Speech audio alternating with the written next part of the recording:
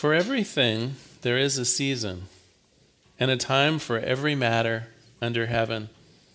A time to be born and a time to die, a time to plant, and a time to pluck up what has been planted, a time to kill and a time to heal, a time to break down and a time to build up, a time to weep and a time to laugh, a time to mourn, a time to dance, a time to throw away stones, and also a time to gather stones together, a time to embrace and a time to refrain from embracing, a time to seek, a time to lose, a time to keep, even a time to throw away, a time to tear and a time to sow, a time to keep silence and a time to speak out, a time to love, a time to hate, a time for war, and a time for peace.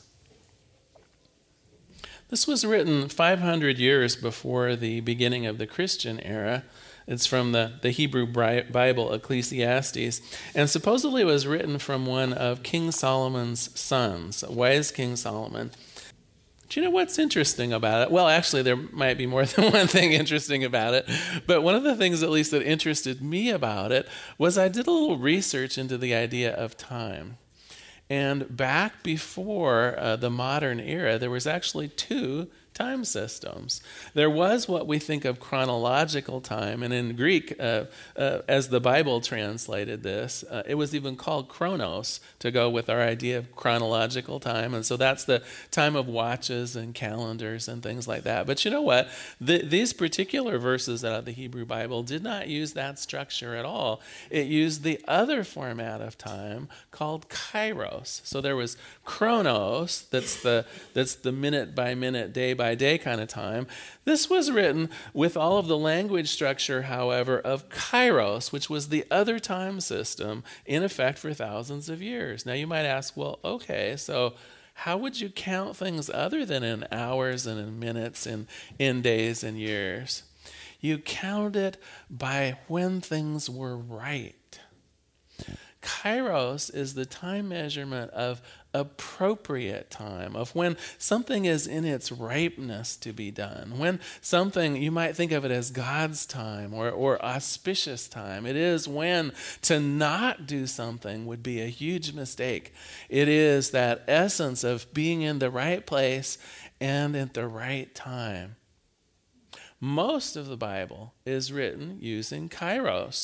So even when it was said that the world was created in 7 days and 7 nights, it was not written from using the verb tenses of chronos, but rather kairos, meaning in the world's ripeness it was completed. And so although they put a 7 on it to indicate completion, it didn't literally mean, they would have used chronos if they meant literally, it meant 7 days. Instead, it was the 7 ages or the completion of the ripeness of the universe. That's when it was done.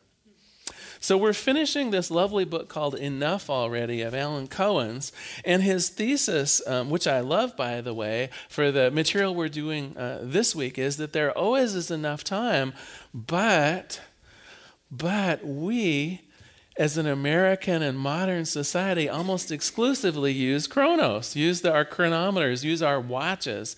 And it is because of our insistence to try to have everything scheduled and fit into a schedule and be on the calendar and be taken care of like some giant to-do list that is somehow married in with a calendar. That's what makes our lives crazy. It isn't that there is enough time. It isn't that literally somehow we've got to manufacture hours of the day. I mean, we know we can't, right? I guess that's one of the good news about chronos. We know there are literally only 24 hours in a day. We can't squeeze in more hours. But the craziness that we feel is, I believe, the fact that we're not actually scheduling things when they should be done.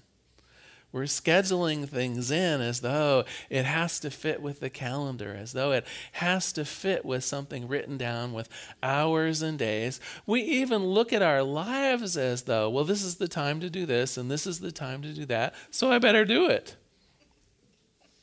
How would it be, however, if we did things a little differently? To highlight how things have gone wrong, though, I've got a joke first, and then we'll move on to the idea of Kairos. So Sally, a new first grader, had noticed that her dad was looking tired all the time. He frequently left home before breakfast was even done, and dinner was getting later and later. Even after dinner, sometimes her father would be up late in his office doing work on paper that he brought home in a briefcase. Well, Sally asked her mother why Daddy was so busy, why he brought home a briefcase full of papers at night. Mom explained, well, it's because Daddy has so much to do that he can't finish it at the office. He has to bring it home to work on it. Well then, said Sally, why don't they just put him in a group with the rest of the slow daddies?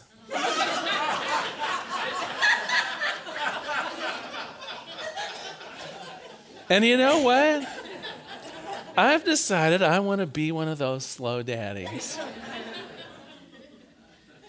You know, I've spent probably half of my working career in the business arrangement.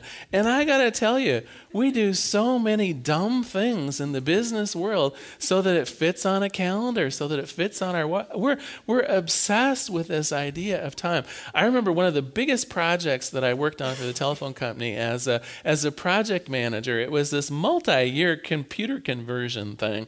And I remember halfway through 1 year, the lead project manager, my boss's boss, came to me because my group had one of the biggest pieces of it. And he said, so are we going to be finished by the end of the year? And of course, as every project manager knows, we never would just answer a question like that. Way too dangerous. But I said, well, you know, we're making good progress. It seems like within the realm of things that we might be finished by the end of the year. But I had a stroke. It was like something went off in my mind, even as I was saying that. And I said, but would you really want to implement this project in November or December? So my boss's boss said, well, why not? If we get it implemented before the end of the year, all of the write-offs occur in this year, and we'll get the new revenue stream in January. We'll be able to, you know, from a financial perspective, from an accounting perspective, it was like a dream come true to implement it in December. And I'm thinking to myself, this affects about 3,000 employees that would all need to be trained. They would all need to put in extra hours. They would all need to put aside some of the training that they've already had and look at things from a new perspective. Is this something we want to do, like between Thanksgiving and Christmas? It made no sense. It made perfect sense on the calendar. Absolutely perfect sense. And it would have been the worst nightmare of my life and probably the telephone company's life. And after we puzzled through that a little bit, sure enough, we figured out what we needed to do financially for our accounting things so that we could delay it to the first quarter. Even if we were going to be done in December, we decided, no, implementing it then, crazy. How crazy are we in our lives right now? You know, I was catching up on Facebook over the Thanksgiving holidays, and a friend of mine, I mean, it's like the same story on a personal level, right? I'm like Facebooking her, and, you know, how are things going? And we had finished our Thanksgiving dinner and had a lovely time and really did nothing on Friday, which felt like a dream. And my friend Joanne was, I have never been so busy in my life. It's like I was shopping with my sister from 6 a.m. until noon. And then it's like Thanksgiving's late this year. Those Christmas decorations have to get up. And so then from noon until about 4, we were putting the lights on the house and doing some decorating in the house. And then, by God, we've got to go out and get a tree this afternoon. And I think some of the places are open, but some of the places aren't open. And have you any idea? My Christmas cards are going to be late. The Christmas cards go out on December 1st. And I haven't even bought them yet. How could I have gotten so far behind? And I'm thinking, oh my gosh, I'm sorry I asked. But do we not do things like this to ourselves? We allow our lives to be run by our chronometer, our watch, instead of what makes sense. So I want to make a proposal today. I want to suggest that we can use some of this ancient way of thinking, that we can use kairos instead of chronos to begin bailing us out of this mess that we frequently get ourselves into. So let me illustrate. Let's say we know what a chronometer is. That's just a fancy name for a watch. What if we had a chirometer? Something that would help us with this ancient method of using time. Let's take a few minutes and think about it, and then we'll do a practical example together. Well, first of all, in ancient times, timing, first of all, was based on our own sense of what's right for us. So we didn't just schedule a business meeting like when it would fit into the calendar, right? Have any of you been to a meeting right after lunch when the heat's cranked up a little bit, right? How productive were those meetings? Like 0. So in ancient times, they would actually do a bit of a check-in. When would we be at our peak? If this is a meeting about whatever, when, in terms of our body's natural rhythms, would we resonate with that? If we're going to be talking finances, we need to be alert and ready. Maybe before lunch would be a good idea, right? So we would check in. Is this a good time to talk about household finances? Well, interestingly enough, I just had a fight with my partner. Maybe talking about household finances wouldn't be such a good idea right now. Do you know what I mean? We check in with ourselves. We say, all right, am I hungry? Am I angry? Am I feeling appropriate for what I want to do right now? Or should that thing that maybe I want to do be done tomorrow? Or at a different time, or later. We check in how we're physically feeling. We check in with our emotional body. A lot of us don't even know what emotions are anymore.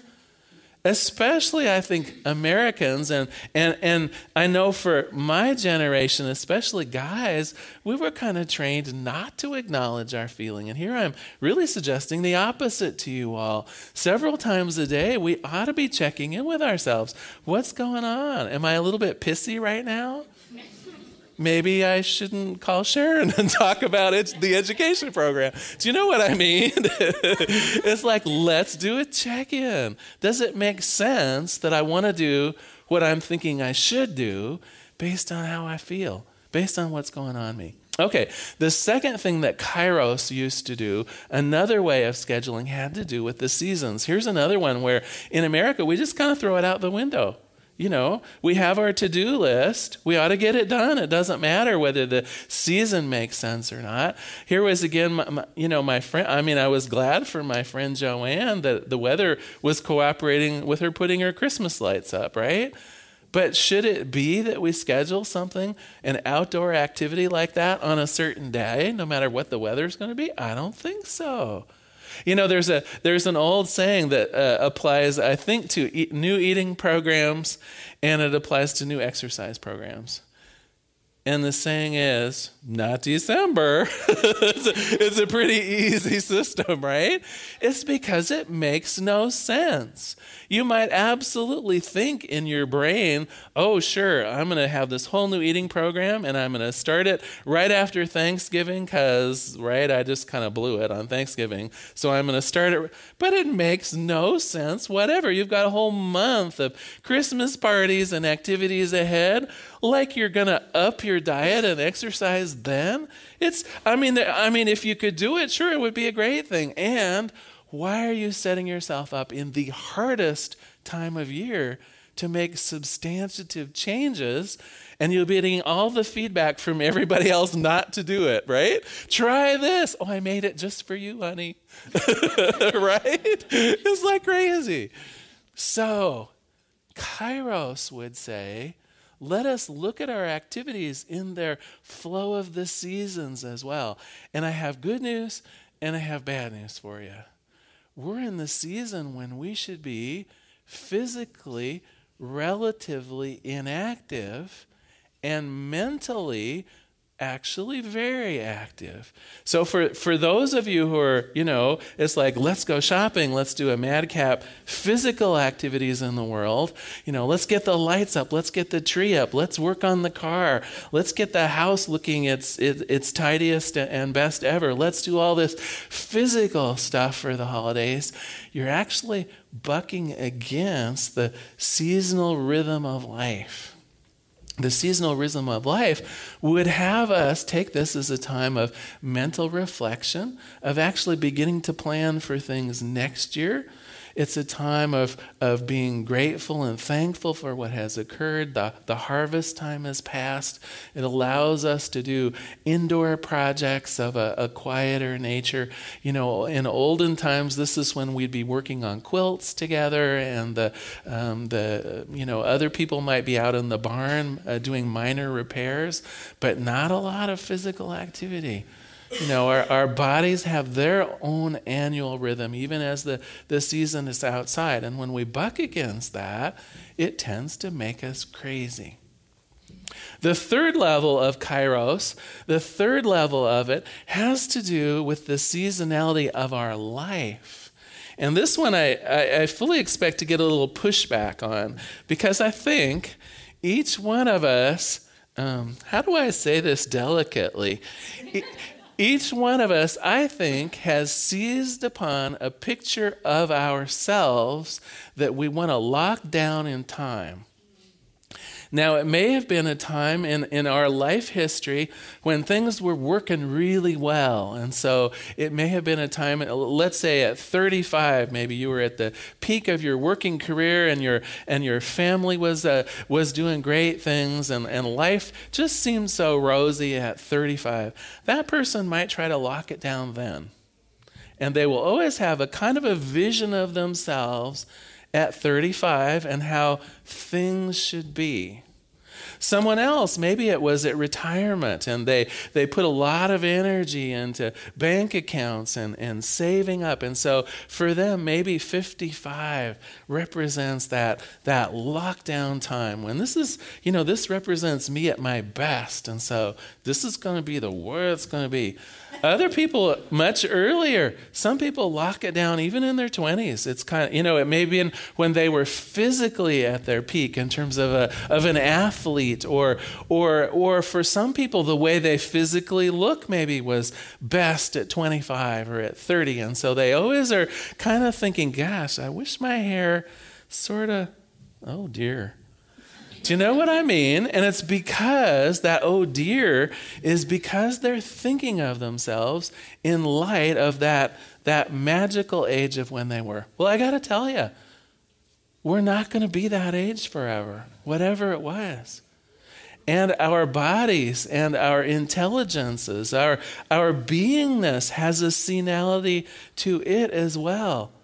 For instance, I am approaching 60. I'll be 60 next year, right? There is a time for that and a beauty for that would be inappropriately used to be like, say, starting a new family and children, right?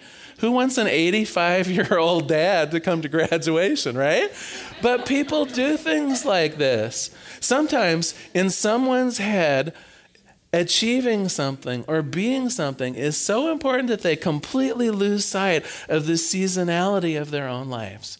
And they will have children when they're 60, 70. They will seek out spouses at a great different age than theirs because, again, they're frozen in that way to do some. Well, let me think of an example maybe we can all laugh at. Well, oh dear, should I say it that way? Maybe I'm going to get in trouble today, I can tell, but here goes. Remember Ronald Reagan's hair? Am I the only one that just really bugged? I mean, here is the leader of the free world, and I'm thinking this is the worst dye job I've ever seen. Why does he want to look 30 years old when he so clearly isn't? Do you know what I mean? I mean, there's an integrity in being how old you are. And I'm not saying there's anything wrong with looking our best at a certain age. I mean, believe me, when I turn 60, I'm going to look the best 60 I know how to look. I mean, I'm not saying at all that we shouldn't be our best in every sense of that. But oh my gosh, there's a seasonality to us, and it's to be loved and embraced and highlighted. I'm coming into the statesman type phase of my life, right? I want to concentrate on knowing that the gifts that I have are well and available for others. I want to know that that how I am and who I am is making a difference in the world in a way by the gifts that I have to give. Not, the young man's dream is acquiring wealth. It's building the family. I'm done with that, and I'm fine to be done with that. So the third part of Kairos is, are you doing the things that are appropriate for you in your season? The craziest example I remember, when I first came to Portland, I lived in northwest Portland off of Burnside, and it was kind of the bohemian part of Portland at that time. And the Fred Meyer on Burnside was, some of you are already smiling at me, the Fred Meyer on Burnside there had got quite a reputation as just being full of strange and wonderful characters. And one of the strangest and most wonderful characters, and I think her name, and someone here will probably correct me, was Mildred, but she was about 65 or 70, and she dressed like a go-go girl. In her mentality, her best time of life was the 60s. And so here it was the 90s, and her days of dressing like a go-go girl were probably behind her, but there she was. Let us not be this person, right? Okay, all right. So I